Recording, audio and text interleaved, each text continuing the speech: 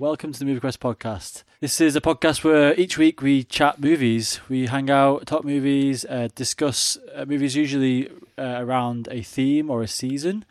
This week's season is Dusk, and we'll get to that later, why we've chosen Dusk. But I'm joined, as always, by my good friends Johnny. Hello. And Aaron. Hello. And we had last week we had the Mandalorian podcast that came out, and it was quite a fun one to do. We had some guests on. So what we're trying to do as a bit of a new thing is, if you'd like to get in touch or like let us know what you thought about the podcast, or just any questions or any just things you've heard that you want us to talk about or whatever, please get in touch. You can email us on podcast@themoviequest.com or Insta at the Movie Quest.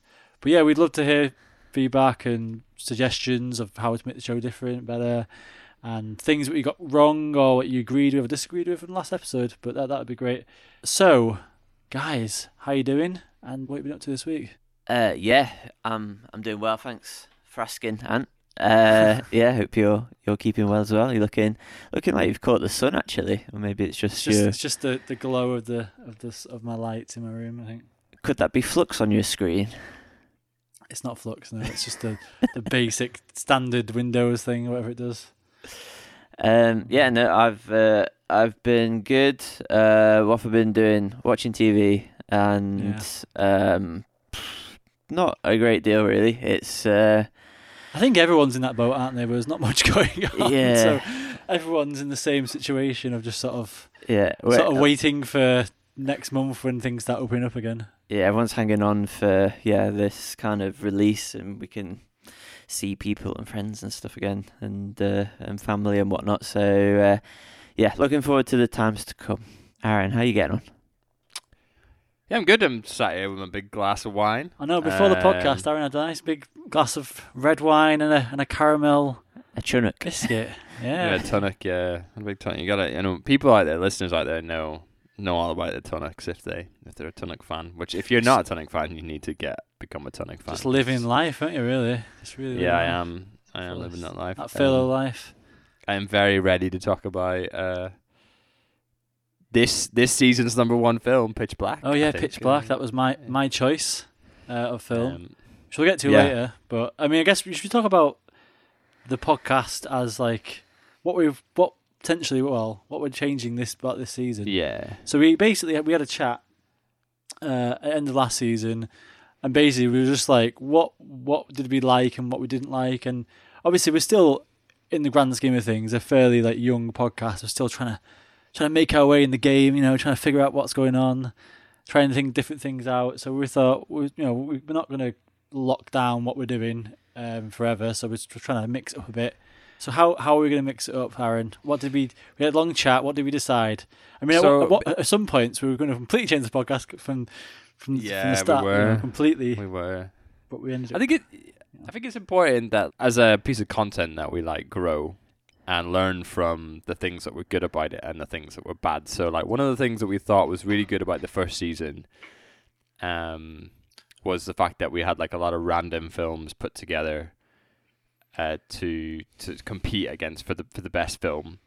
And then one of the things we really liked about the other seasons was the structure, in a sense that they were a bit more focused in. So, obviously, for example, the water season, where we were sort of discussing, like, water. So we were like, how do we get that chaotic mix of films with also like a structured sense of identity for each film that we chose? So what we thought was we would do a season of 9 episodes with 3 themes throughout. So one theme we would choose 3 films together, and then the next theme we would choose 3 films, and then the next one we would choose 3 films. And at the end of the episode, each episode, what we'll do is we'll start to rank them again.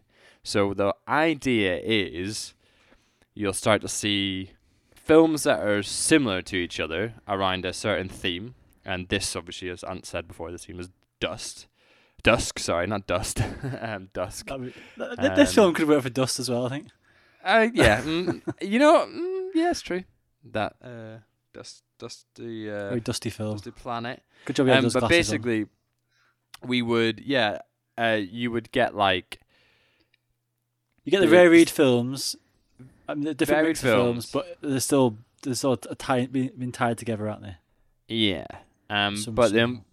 the sad thing is we lose the sort of finale episode, but the good thing is you get the finale episode every episode because it's at the end. Yeah. I mean, it should only be. We're hoping to keep it a fairly short little bit at the end. Yeah, of course. So, in summary, we're doing 3 mini seasons within 9 episodes, and each 3 episodes is based on a theme, which is going to be very loose. So we can kind of, we've found we've kind of been shoehorned into genres in some of our previous seasons. Although Johnny always likes to break out of those genres. I tried to the burst animated out. season. Animalisa and Lego Movie back to back. I know that the Tarantino one in particular, it was sort of choosing between a very small amount of films, so we wanted to kind of just make it broad and make it quite diverse. I mean, part of it is, for the podcast and for the listeners and stuff, but also part of it is just for us and our enjoyable what we enjoy about the podcast, because ultimately, like, we're not doing this particularly for like to get loads of listeners and stuff. We're doing it sort of, it's like a fun project for a group of friends to get together each week and record a podcast. Obviously, we want to make it listenable and we want to bring in other voices and people, to have input on it. But also, we don't want to just like be bored ourselves or like feel like we're stuck in a bit of a rut. One of the other things we brought in as an idea as well is that we're going to have a rule, and the rule is going to be that we can only pick of the whole season of three topics. We can only pick one film that we've seen, because again, one of the things we liked about the previous seasons is when like Johnny would pick a film he'd never seen before, and it sort of made it feel a bit more exciting, and like I think it was better for discussion and just sort of. Like, we weren't going into thing with those films that we hadn't seen before. It was a bit more of a, ooh, what's Aaron going to think about this? Because we never, we haven't discussed it before and stuff. So yeah, that's sort of one of the things we're going with. So for this week, I'd never seen Pitch Black, hence I chose it. I wanted to save my my film choice that I have seen for maybe a later round. Yeah, it's almost like there's a bit of strategy to it as well. Like, I think it kind of forces you, if you want to choose a film that you've seen, it forces you to be a bit more, like, you don't want to waste it, you know? Like, it's a very, like, oh, we need to make sure that it's a good film. And maybe you do want to throw it away, but we'll be interested to see how this shapes the podcast. I'm very interested to see what picks we come up with. But I think for me, it just says that we're growing, and I can totally understand. Well, I mean, I know that the people that are listening to this podcast, i.e., my dad and Lewis. our wives and girlfriend, will definitely agree with us that sometimes the seasons can be a slog, and this should hopefully. Spice it up, especially when you put in. I think especially when you put in your other half through whatever you're watching as well. Absolutely, not another Johnny film. Yeah, probably. Yeah. Genuinely, like Heather was like, she only watched Pitch Black with me is because when she listens to the podcast, she always finds it's easier to listen to the ones that she's seen the film. So I think that wraps up some of the changes we're making. Yes. Again, we're not going to stick to a rigid format forever. We might change it up again in the future, but we're trying this out for now, trying to be flexible. Mm-hmm. Yeah, definitely. On that note, shall we move on to our next part of the podcast segment, where we chat about what we've been watching this week? Aaron, do you want to kick us off? Yeah. So Heather and I have sort of been on a weird genre thing. So we watched a film called Greenland, which is on Netflix. No, it's on Amazon Prime. I've heard things about this film. Basically, like a giant meteor is heading towards Earth, and it's going to destroy the planet. So people are trying to get to Greenland because there's a bunker there that will protect them all from the meteor that's going to destroy the planet. It's Gerard Butler, isn't it? And his wife. I can't remember what her name is. So it's the lady from Firefly. Morena Baccarina. Yes, that's Baccarin? the one. Yes, and, Yeah. and Deadpool. Yeah. Oh yeah, she was in Deadpool. Yeah. Yeah. So it's it's exactly what you get on the tin, isn't it? It's just planet's gonna die. Everyone's running around. It's pretty much like chaos. I wouldn't particularly say it's a good film. I just think it's an easy watch. I wouldn't recommend people to watch it unless Do you're you watch a into lot of these sort of films? These sort of like apocalypse films, or is this where you're going with this? Well, this is where I'm going with this. So then, straight after that, about 3 or 4 days later, we were like, right, that was all right. Let's watch one that we know is like also hot trash, but also good. So we watched the day before, Day the day after tomorrow. Yeah, with Jake yeah, Gyllenhaal. whatever's. Yeah, Jake Gyllenhaal, that's the Yeah. one. Also hot trash, but I like that very- film. I have see- fond memories of that. it's good. It is good. If you like that kind of film and you're not, when you like going into a film and you just don't want to take much from it. You just want to watch a film, Yeah. completely switch your brain off and just, let the colds come in and whatever. With that film, it always makes me think, like, whenever I watch it, and it is on TV a lot, it's one of those films that's always on TV. Always on And TV, I remember watching years ago, like, you sort of get into that mindset of, like, oh no, you can't go outside, the snow's outside, or whatever. Like, you got a bunk, you got to stay in the bunker of your house or whatever, and then you go outside and it's a nice warm day, and you're like, oh, okay, it's fine. But, yeah, I mean, I think there's a couple of scenes in that really stick out. The one with the wolves on the ship is great. That's a good, boat, great ship. Great seeing that. It's good. Like, I mean, it's not an impressive film. It's not gonna win like an award or whatever. But like, it's a good sort of thriller where you can sort of hunker down and be nice and warm inside your house whilst you watch like these people freeze to death inside the movie world. What's the best one of those films? Because it's like you got like Independence Day, you've got Armageddon. like Deep Impact, Armageddon. You've got what are the other ones? Dante's Peak. Yeah, Peak is a good one. there's all like Volcano. There's loads of those sort of like end of the world films. Is it For 2020? me, 2012. Sorry, 2012. Yeah, that's the one with the end of the world one again. There's a lot of those. My favourite, I think, is probably Independence Day because of all the great lines in it, all the really cheesy lines and the great action. Obviously, it's aliens as well. It's a bit different, but it's probably my favourite of those. My only worry, and it was the same worry I had when I went Disaster movies, that's called. to watch The Day After Tomorrow. It's like, obviously when you're younger, you watch them and you think, yeah, all right. And then when you watch them again, it could completely, you don't see it through the rose-tinted glasses anymore. You just see it for what it is, and it is just like balls. But, we weren't going for anything serious. We just wanted to just watch something. Have you watched crap? Have you watched Contagion yet since lockdown? I mentioned it on the podcast a while ago. I watched it a few weeks ago, yeah. Jude Law and who else is in it?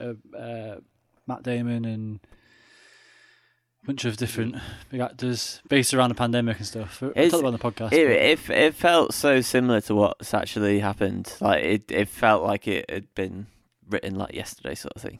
Oh, and it's amazing, isn't it? How accurate it was. Yeah. Even down to like the fake drugs and all that sort of stuff, like touted by all the different media outlets and stuff. What's interesting is Matt Hancock, the health secretary, was referencing that.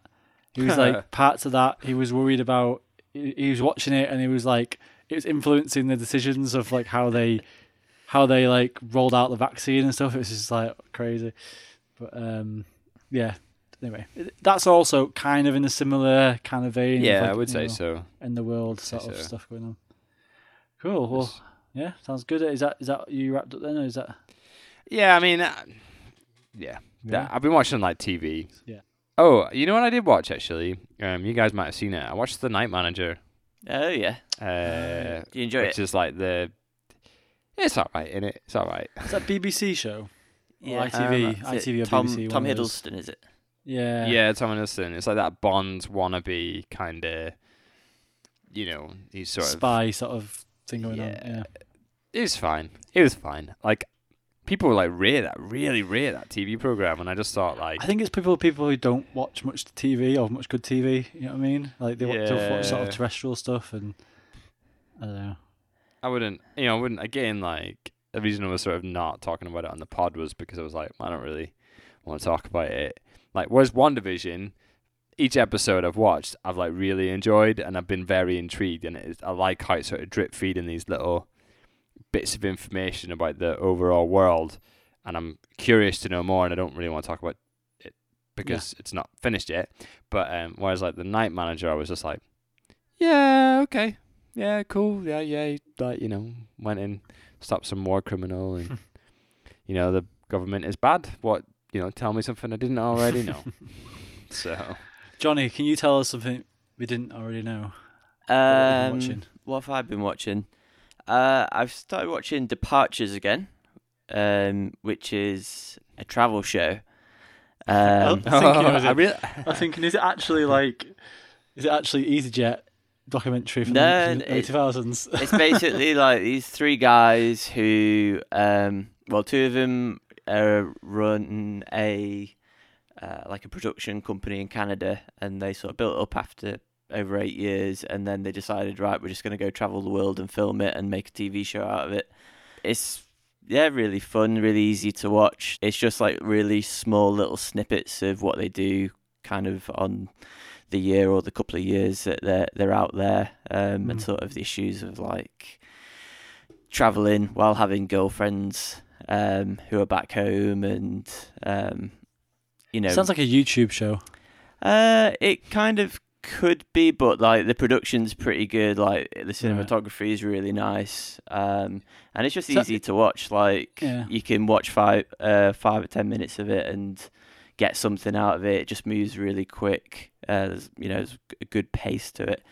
So it's on Amazon Prime. Yeah, it's just good for what, like, if you're just wanting something nice to look at as you're having your dinner or something like that. So yeah, but it's the second time watching through it, and it's still pretty enjoyable. Kind of reminds us, like, they're like similar-ish age to us when they were out filming it, maybe a little bit older. So kind of like their style and stuff that they wear is kind of like reminds me of a younger version of me in some way. So yeah, it's good for watching. It's pretty chill. And I've watched Point Break as well, which is just classic. The original? Yeah, I've not watched the remake. It's got pretty slated. Although I'm intrigued to see what happens in it, why it's so bad. But yeah, Point Break's just classic in it. It's just great film. Yeah. So yeah, and one of those films that I can't really remember much about, but I just remember it being really good, really enjoyable. Yeah, it's an action film. Basically, Keanu Reeves is an FBI agent, and he goes undercover as a surfer to infiltrate a surf gang who rob banks when it's surf season. So it makes sense. It's sort of like a precursor to Fast and Furious sort of thing, wasn't it? Yeah, very similar. It was 91, so it's quite a way before any of those films, but it's just like full of like really high intense action stuff, like jumping out of planes without parachutes and that kind of thing. So yeah, no, it's good. And it's got Keanu in it. Keanu's very watchable. Yeah, and Patrick Swayze as well. They're a good team, and it's directed by Catherine Bigelow as well, who's quite a good director. She's done some of my favourite films. So yeah, decent film. Again, looks quite nice in places, especially the surfing shots. They're all pretty decent. So yeah, I think that's on Prime as well, if you want to watch that. Nice. I have been watching a couple of things, but I mean, I'm just going to stick it to the one. I finally got around to watching The Wire. Finally. So good. And I'm sorry, this is like a Movie Quest podcast and we're talking about a lot of TV, but The Wire, yeah. I mean, this has been on my list to watch for years, probably over 10 years now. Since you lent me the DVDs, Aaron, years and years and years ago. And watching it now, like, it's interesting because it feels like very much. I remember when it came out and people raving about it, and it felt fairly new and stuff. Whereas watching it now, like, it's definitely like very much of a time period. It's very, very much like, early 2000s police procedural sort of show. It feels like a little bit. It's interesting because, it's super bingeable. It's probably one of the first shows I think it was like sort of, I don't know, made to be bingeable, but like I remember people talking about it, like getting the box set and watching it all the way through super quick, like over like a weekend or whatever. So that's basically been what I've been doing for the last like week or so. I've just been watching. What episode are you up to? I finished season 1. Oh, you finished season 1? Yes. Oh, wow, you have smashed that. Yeah, That's insane. That's yeah. not like an easy feat because they are long episodes. 55 Okay, minutes. 55 minutes long. So, who's your favorite character? So I'll just give you a quick cap of the story, just so people, if you never watched it, it's basically. Don't spoil it. I'm not going to spoil it. I'm not going to spoil it. The setup basically is it's based around sort of Baltimore drugs, drug dealing, and like the police trying to catch these sort of higher ups in this sort of drug gang, and the premise it sort of makes sense now, like thinking back on it, but I didn't ever really put it together. The premise is like the name comes from the wiretap a lot of the phones and stuff, and then there's these different, you're seeing it from different points of view, seeing it from like the point of view of the gang and then the point of view of the police, and it sort of goes back and forth between them, and it's a sort of cat and mouse chase with the police trying to catch them and the sort of gangs trying to get away with stuff. It's very similar. It feels like definitely a great companion piece to The Sopranos. Like if you want more of that sort of world, but it's like a different sort of lens that you're seeing it through.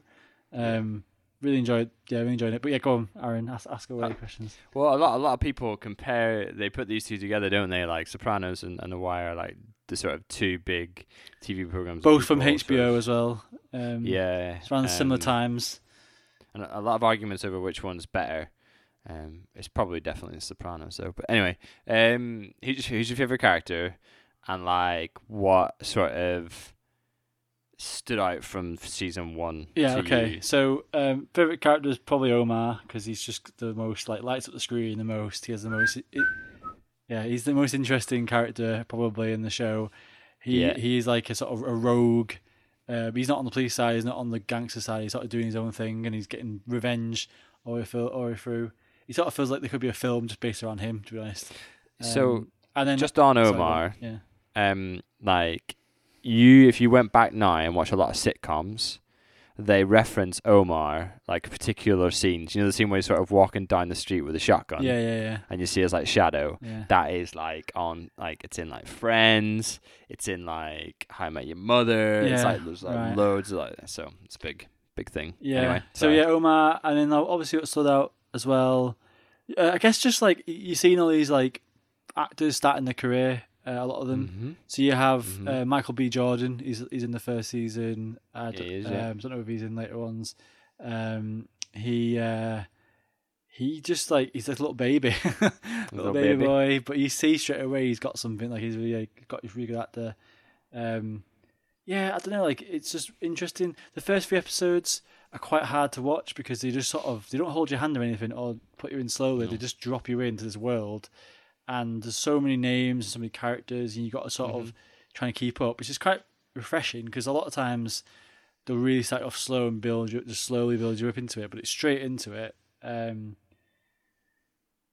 mean, I'm really enjoying it. Again, at the moment, Sopranos is still more my thing. I think I prefer the Sopranos, but I think part of it is that I was told for years and years that The Wire was the best TV show of all time, and it's sort of hard to live up to that expectation. So obviously, season 1 it might get more and more elaborate and might do more. But so far, I'm really enjoying it. It's really easy to watch as well. It's like it's not like there's horrible bits in it, murder and stuff, but it's not like it's not as violent, I don't think, as Sopranos. Yeah. It's a bit more digestible. It feels like a really well done, like like a CSI or something, but like really well executed. And one of the things I know it also stood out to me, and again, it's sort of now not. I think at the time, people looked at TV as being a bit of a never as good as films. It was always like the movies that were making had the most money, biggest actors and everything. Whereas obviously over the years, more and more film actors are going into TV, and these sort of like bingeable, like almost like 10-hour movies or whatever you get on Netflix and stuff. Mm-hmm. But this feels like it was one of the first ones to do that, especially with like just the scope of it is so big. Like it's like so many locations that you go into, and just like so many characters and that and set pieces and stuff. It's like it's really well done. Anyway, season 1 so far. I'll update you, in a few weeks when we get further. Yeah, on, I mean, I'm very interested to see how you handle season 2, because I think it's probably one of the more difficult ones to watch. And what I would say, just for listeners that are interested in getting into The Wire, like a lot of the young actors are actually from Baltimore. A lot of them are actually from gangs that they hired to get them out of that situation. So it feels very like what's the word? Very legit. It is. Yeah, obviously, apart from like Idris Elba, like, and the various other like actors like that are part of it. A lot of the younger cast anyway, and especially in later seasons, are all like actually from like either in gangs or have been involved or lost loved ones to people, to drug abuse and stuff. So it's very like true to what's actually happening on the street. So that's like its big appeal. Whereas like The Sopranos, well, to be fair, they have a lot of gangsters. No, like they did, yeah. They did Yeah, to be fair, like gangsters. That hurt. That whole, Green Book, that film that came out a few years ago. Yeah. I think it won Best Oscar for. Yeah, it did. Yeah, won an award. Yeah. One of the guys, I think he's called Tony Siric. I can't remember his name. Is Paulie from Sopranos. Yeah. He's an ex-gangster, is he not? Yeah. Paulie Walnuts. Yeah. He's like. He was an ex-gangster, and that film Green Book was based on him. Whoa! I'm pretty sure. Yeah, he was a driver in it. Like his actual like what he did in the past. Anyway, so yeah, it's like I'm pretty sure that I'm pretty sure I remember reading that. So yeah, like Sopranos definitely have a lot of real, and there's Sopranos is quite meta, where they go into gangster characters in the show, writing movies for gangsters and stuff, which you got a lot. It's crazy, isn't it? Yeah. So anyway. So far, The Wire, I'm really enjoying it, and good. I'm sort of a bit sad though on one part though, because I feel like once I've done this, what's next? What's on the big list of shows that I've never got around to watching? I'm gonna have to research out for something else, because it's been on the list for so long. We watch Friday Night Lights. Like Mel is currently doing that at the moment, and I'm sort of seeing it tangentially, and it's sort of nice to dip my toe back into that, because I've seen it before. Landry in that show is still my favourite. Anyway, Lance. Sorry. No, We have talked about The Wire too much. I'm sorry, listeners. Anyway, you know what? Just because you should just go watch it. Yeah, just go watch it. It's great.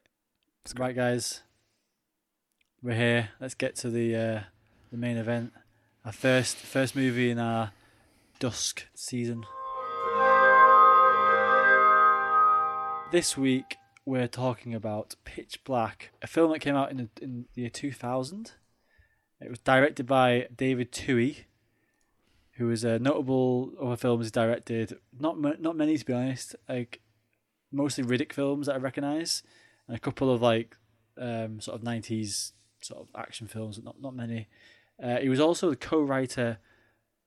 He wrote Pitch Black, but he was also co-writer of Waterworld. Him and another fella. And The Fugitive as well. That's sort of his big, well-known involvements, well-known things he's involved with films. The actors, so we had Vin Diesel playing Riddick. We have Radha Mitchell playing Carolyn, who ends up being the captain. We have Cole Hauser playing the bounty hunter. Keith David playing the imam. And Claudia Black, notably from Farscape and Stargate, who played Sharon. She was another one of the actors, and a bunch of other sort of lesser-known actors. I'll give a quick description of the film. A commercial transport ship and its crew are marooned on a planet full of bloodthirsty creatures that only come out to feast at night. But then they learn there's a month-long eclipse about to occur. Da-da-da. And so basically they crash land on this planet, don't they? And they discover that there's these monsters that come out at night. The budget for the film was $23 million, and other films that came out that year were American Psycho, Gladiator, the original X-Men, and The Beach. So I see a little bit of a trend with some of those films in terms of like how they were edited and films and stuff, and I guess we can talk about that later. And the first thing was Johnny mentioned this to me at the start. Was why did I pick this film? So I thought I'd mention it. So obviously the topic, I guess the thing that's kicking us off on this first part of the season was Aaron's pick, which was Dusk. So I was thinking about all the films I could fit with this. A lot of them I'd seen before, so I didn't want to like straight away go out with a film I'd seen.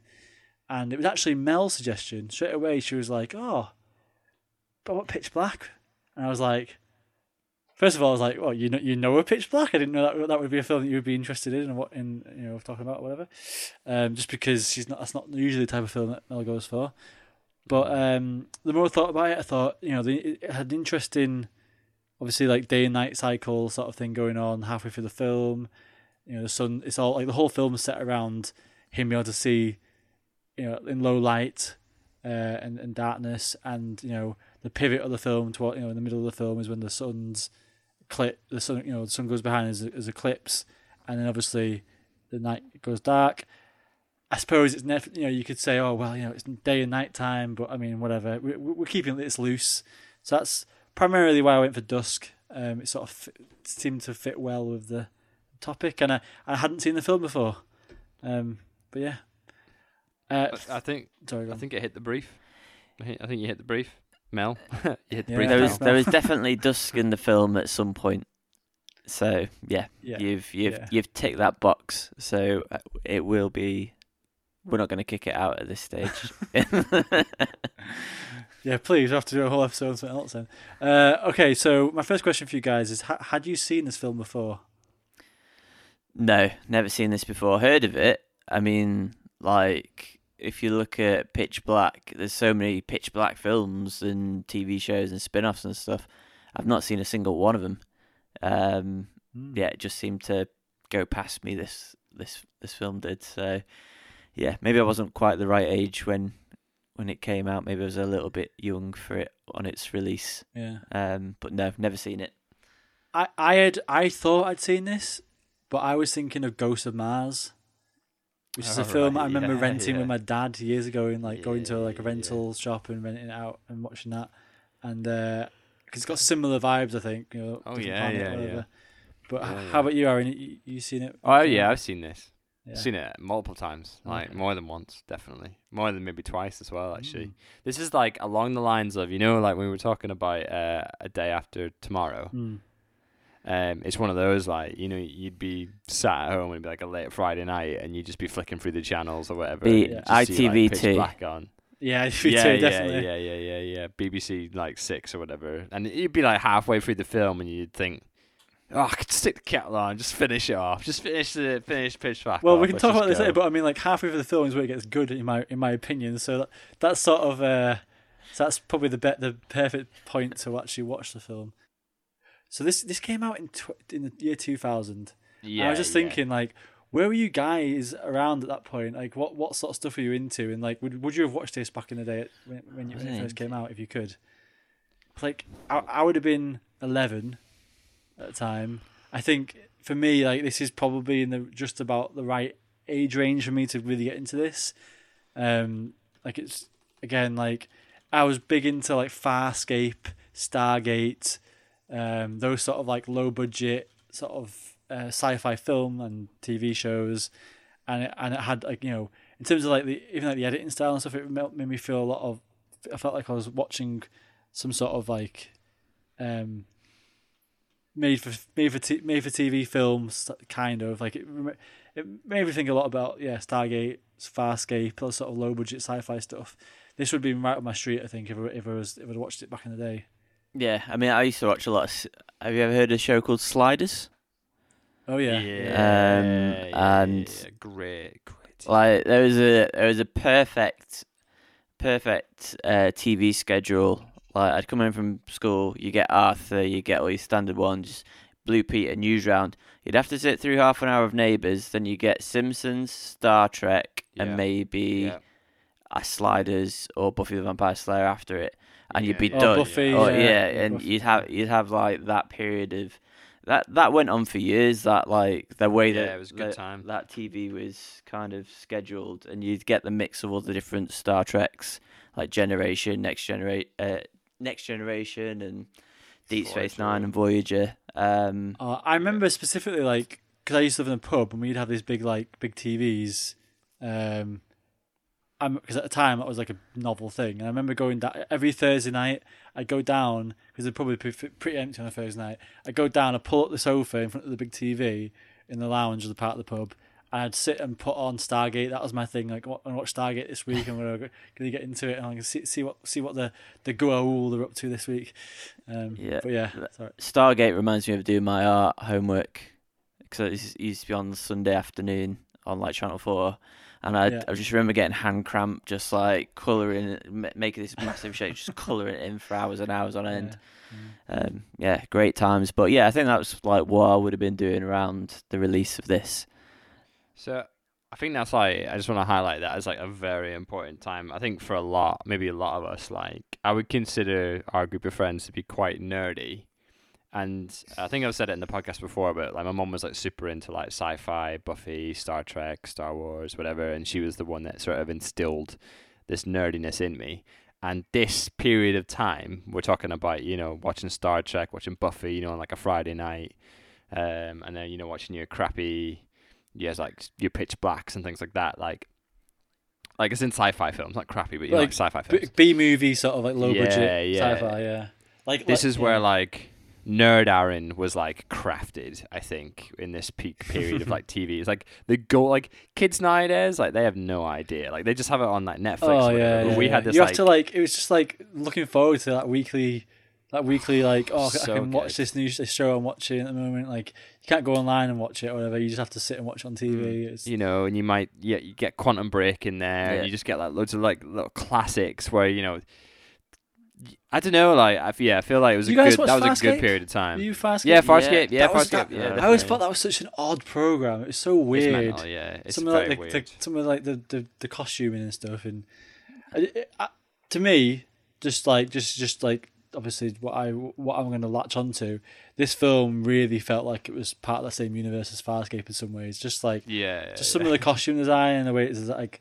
I think maybe the way it's edited and stuff. It just felt very, very early 2000s. Like they discovered how to digitally edit certain things and do all these weird effects and stuff, zooms and stretches and this sort of stuff you couldn't do with normal film. And they're like, yeah, let's get this in the film. It's so cutting edge. And if you look back on it now and it feels quite dated. It doesn't feel like you look at like films from like I don't know 70s, 80s, even like early 90s. You're talking about Point Break before, Johnny. Like the way it's shot and stuff. Like it still holds up today. Whereas like these sort of when they were still like figuring out how to all these different techniques and stuff they could use. I'm thinking like The Beach, as I mentioned before, the 2000 films that came out in 2000. The Beach had loads of weird cuts and edits and stuff. Gladiator, I remember having some odd stuff with like some like time-lapsey and strange little dream sequences and stuff. I felt like a lot of that around that time they were experimenting a lot with the editing styles. I feel like the room in which they edited this film, they edited this first and then Gladiator after, and the sepia from this film leaked over into Gladiator because that is like it's stained. It's like looking at it through. It was an interesting way though, isn't it? It was sort of interesting how because obviously in their little world that they're at. You've got three suns, and they're like one's like a blue sun, one's like an orange sun. I don't know what the other one was, but like it like affected what was out on that time of day affected the light. So it was like parts of it was super blue and blown out and stuff.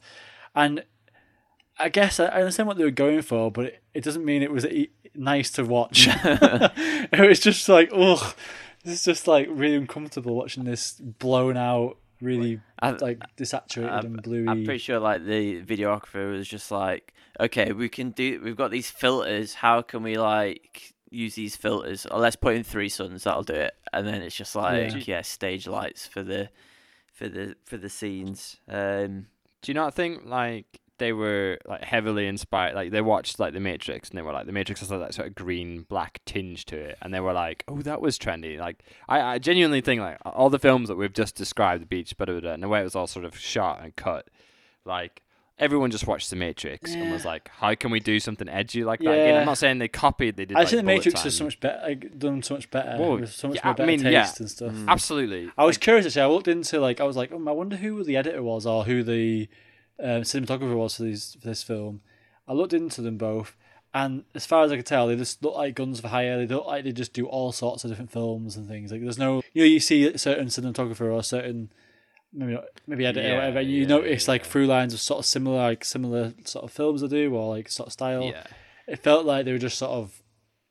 We're going to go. It probably, I mean, maybe it's just the director. We want to go with his ideas, and they were sort of experimenting with stuff. But yeah, it was interesting. Part of me thinks that like this film was never meant to be as big as it ended up being. Yeah, I totally feel that. Because it's like some. Well, apparently, originally the script was written as a Aliens 3 script. It was originally you did like a script for Aliens 3, and it was sort of, we don't want to do this for Aliens. It was like all about a prison ship and stuff, and crash landed on a planet.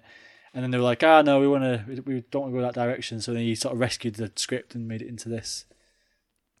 Because do you reckon did they have like a further Riddick plan in mind? Because in other words, there's like 3 Riddick films based off this one film. Do you reckon that was always like in the director's head? Nah. Or like, did like this fill his ego that he thought, well, yeah, people really like that. I feel like Riddick could get, there could be a depth to it. Just gonna keep running. Because I don't personally, I don't see it, because in this film, like Riddick's character has like obviously like this sort of, they give a little bit to his backstory, but it doesn't really, the Riddick that you see in the other films doesn't really transfer into this film as well as, it's weird.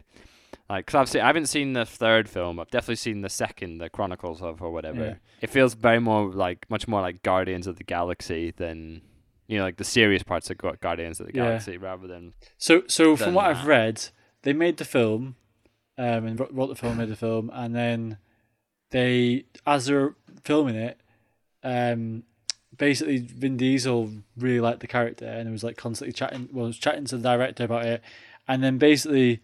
Originally, he was going to die on the planet and she was going to fly away, but they switched it because they thought, we really like this character Riddick and we think we could make more films with him, and so we want to see. So they started like coming up with more of a backstory, like during on set, they're coming up with a backstory, adding that into the film, and then obviously like they went off and span it off into its own series, which I think you can kind of tell. Like it's just like.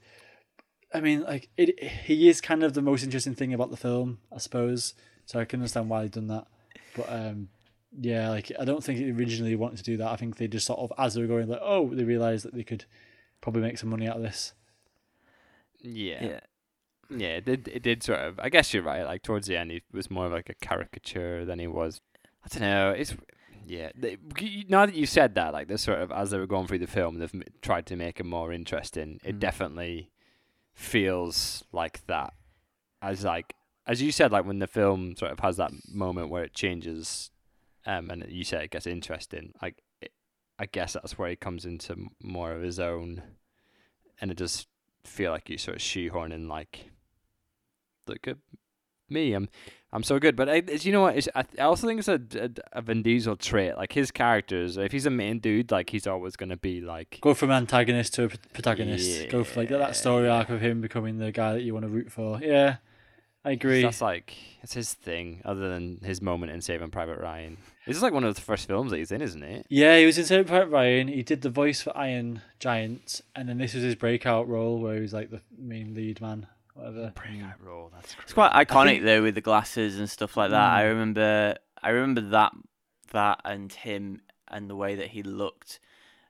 His voice. Like I didn't remember anything else about the film, but I just knew he wore those like little weird glasses, and you'd see those Oakley kind of copies everywhere, with the ones with the straps that go over the top of your head. But it did seem like at the end when that he managed to get away and that other person got taken by the creatures. That did seem really odd it's you know, it was A little bit tacked on at the end. Yeah. yeah. It's like, Yeah, let's quickly just reshoot this, and we'll just see how it turns out in the edit. And then she's like, oh, maybe I'm going to get a sequel. It's like, no, ridiculous. It was kind of a nice character was story arc, boring. though, wasn't it, for her? Like at the start of the film, she's basically wanting to ditch all the other passengers to save herself, basically, or save her and the captain, or whatever, because she wants to survive. And then by the end of the film, she's like going back to save. I mean, it's a bit silly, but I mean, it's a nice little story arc for her. Did you guys halfway through have to turn down your lights?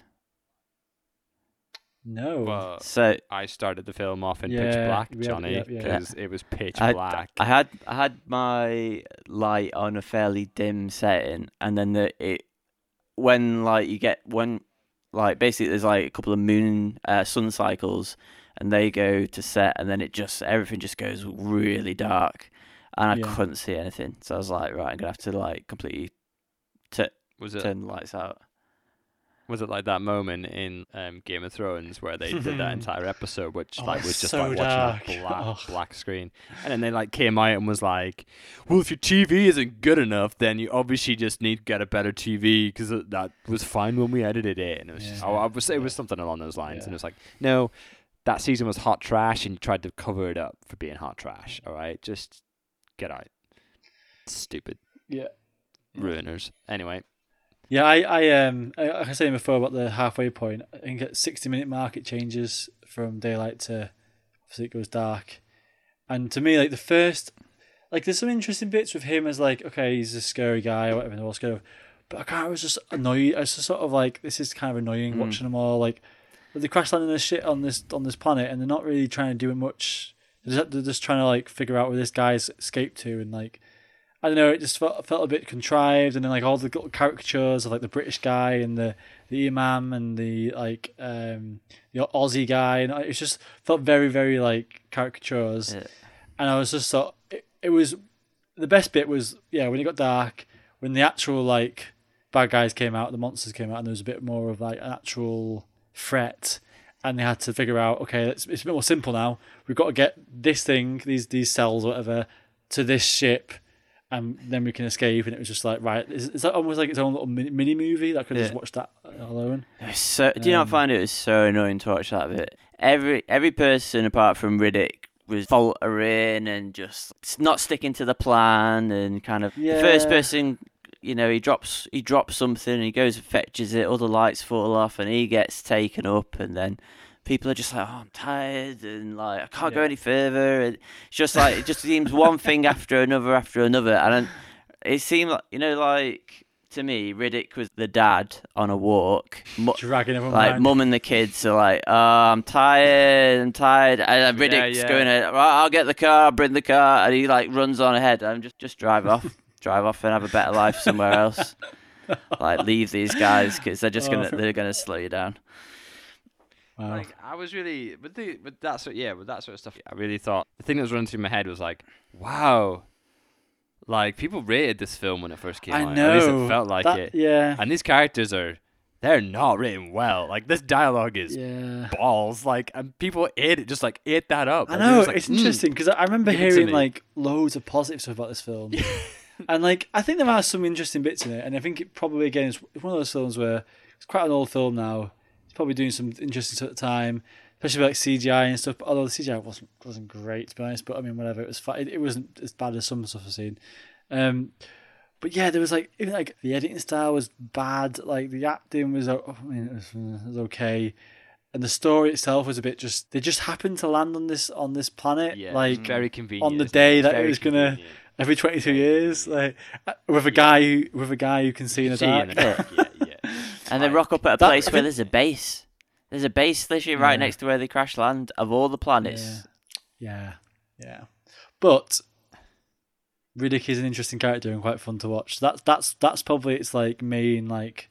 That's probably the reason why it sort of lived on and people liked it and stuff, was literally just him as a character and the sort of fighting stuff. I mean, afterwards I watched some trailers for the Chronicles of Riddick and Riddick, the one that came out 2013, I think it was. Also, there's one in production right now called. I try and remember what it's called. and it's by. Wow. I'm pretty sure it's by the same director as well. Oh, I might have to dip my So toes yeah, into that. David Twohy is it's Furia, which I think is the. I'm not sure what it is. I'm not sure what Furia is. But here's the storyline: when Riddick finally finds his home planet, he has no idea what's in store for him.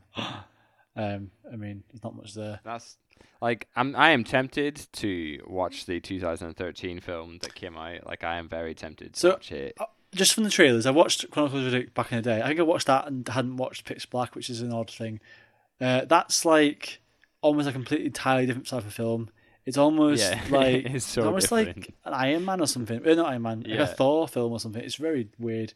That's what I was saying about Sci-fi the whole and- like Guardians of the Galaxy type thing. You know the purple dude who's got the big hammer in Guardians of the Galaxy? Yeah. Like he flies up whatever ship. It just feels like a movie about Yeah. him. The third one, Riddick, 2013. As far as I can tell for the trailer, that is basically they've just gone back to Pitch Black, and then they've gone right.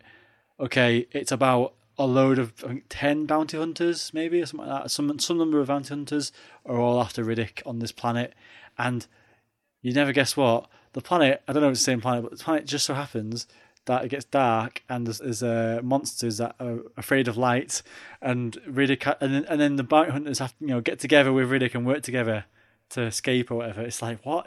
It's so from the trailer, it looked like it was almost like a remake of the first film. They sort of rehashed it. I'm curious about Furry, whatever it's called, the Furia, the new one. But I mean, I won't hold my hope up. Do you know what I kept thinking? I just kept thinking like it was an extended video for like the Prodigy. Like I just kept think at some point like someone from Prodigy is just gonna jump in and start like going fire start or something like. Yeah. What is like? I'm watching like the Prodigy's feature film. And the Prodigy, like, I like Prodigy. Like they're a good band. Like they're a good. I don't want to like slate it too much because I did enjoy it. It was just a lot of bad stuff in it, and it doesn't really hold up now. I don't think it doesn't really hold up today.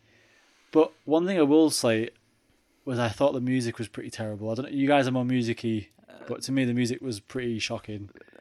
No, nothing stood out music-wise to me. Yeah. I can't even remember it. I remember wanting to turn the credits off at the end because the music was annoying me. Yeah. I didn't remember that. There's some good stuff to come out of this film. People like it. I understand why they like it. It's sort of that has a little similar vibe to Firefly and Serenity as well a little bit, but I think there's just better films out there now.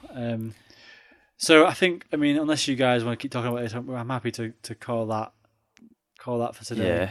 Yeah, I mean, the only thing I would say is any listeners who still think this is a good film, have you watched it recently? Because I don't think it's aged well. Like, I don't think that sort of, the way that they've cut the film, the way they would sort of using the camera angles to sort of build tension, that has sort of been worked out of film in a different way. It feels like early 2000 TV to me. Feels like it's just not great.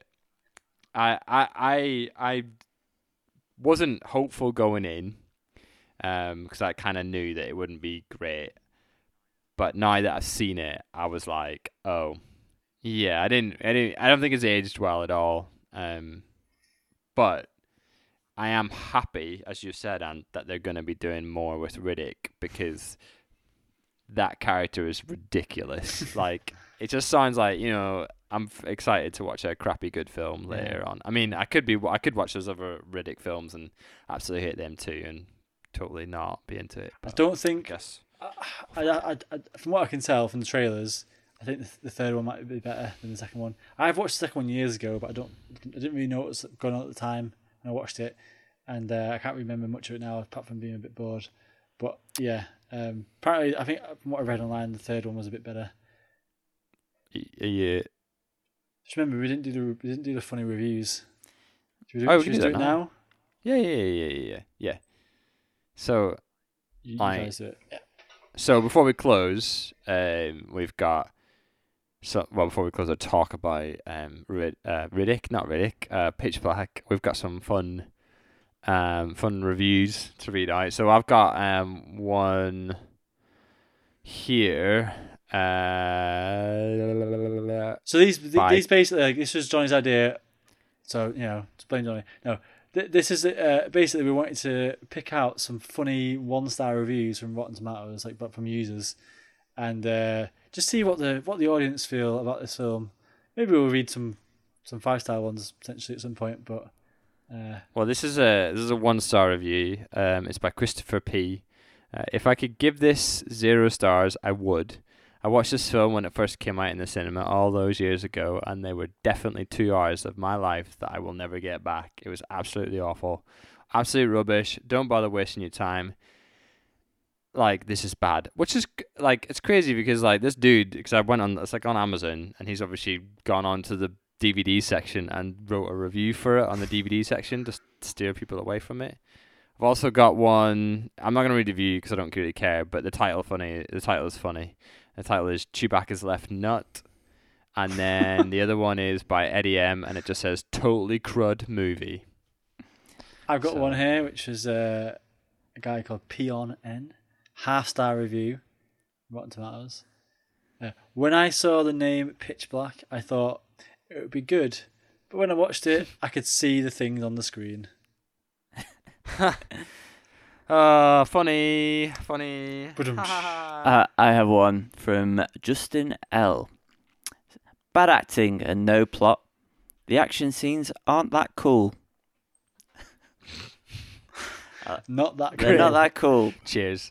I got one, but sorry, go on. No, go on. I just like it that action scenes are usually quite cool, but they're not that cool in Pitch Black. Yeah. I've got one. There's a bit of sweary in it, so maybe I'll bleep this out, or maybe I just won't put it in at all. But in spite of mumbling dipshit Vin Diesel, not his real name, power squatting his way through every scene, Pitch Black is a bit of fun. I'd echo that. I could, towards the end, I could hardly hear what anyone was saying. We had to turn it up and down constantly because you couldn't hear the dialogue very well. Particularly him, and I imagine that was a stylized choice, and it was it doesn't work, mate. It doesn't work. Just start normal, and we'll all hope for the best. It was remember when Tom Hardy at the Dark Knight Rises, and everyone was complaining that they couldn't hear what he was saying in the cinema, and I think they re-put it out with tweaked audio to fix the mix. Bad times. Right, shall we get on to putting this ranking this film? Yeah. So obviously we've got no other films in the list, so it goes in straight at number 1. Yeah. So number 1 film so far this season for Dusk. For this season. Season 5. Great. Well, it'll be. Will it stay at number 1? Are you confident? Not particularly. I don't know.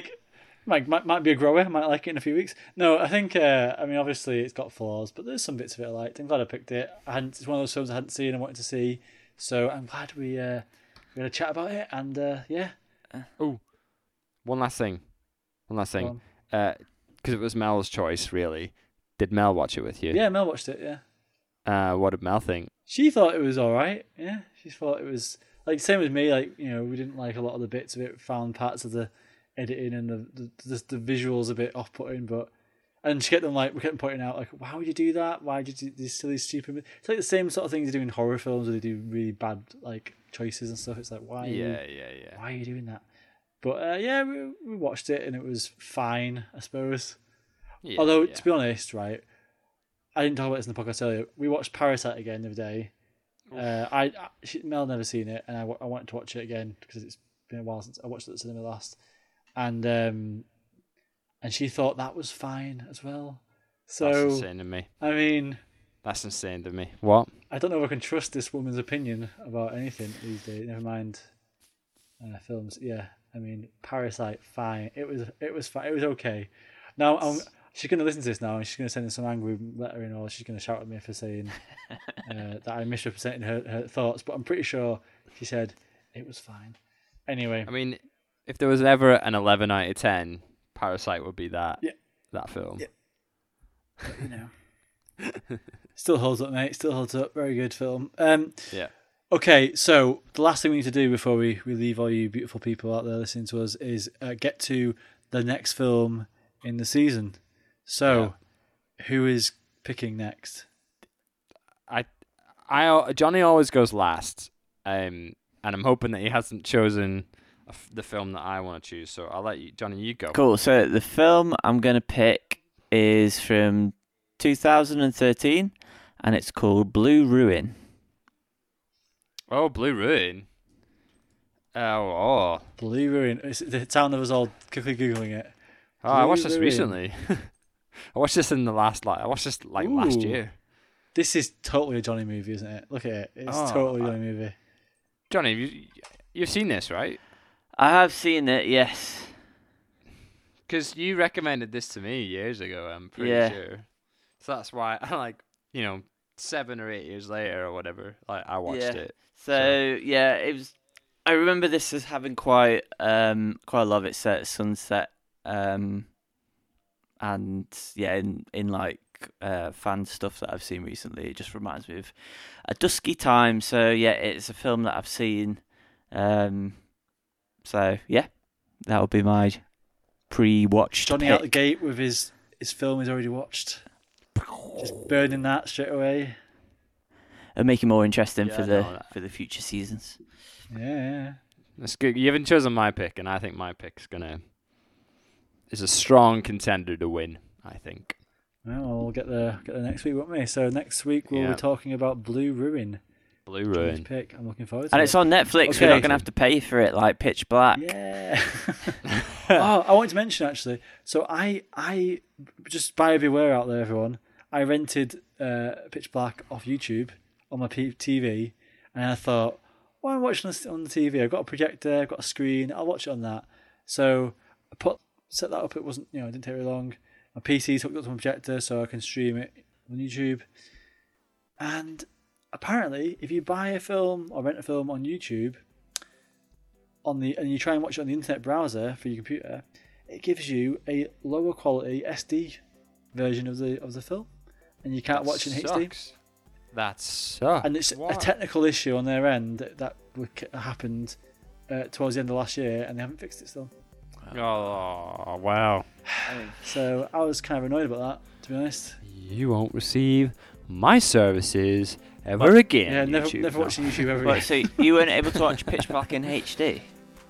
No, I watched it on SD. Oh, man. I could have gone back onto my TV, but at the time I was like, projector, big screen, turn off the lights. I felt like it was still fine. It was perfectly watchable, but I was just a bit disappointed with YouTube. Sorry if I'm extending this podcast to longer than it needs to be. Right, okay. So, thank you for listening. If you want to get in touch and let us know how wrong we are about Pitch Black, or maybe you've got a review you want to send in of Pitch Black, and we'll read it out next time, you can contact us at podcast@themoviequest.com or message us on Instagram at themoviequest. Thanks for listening, guys.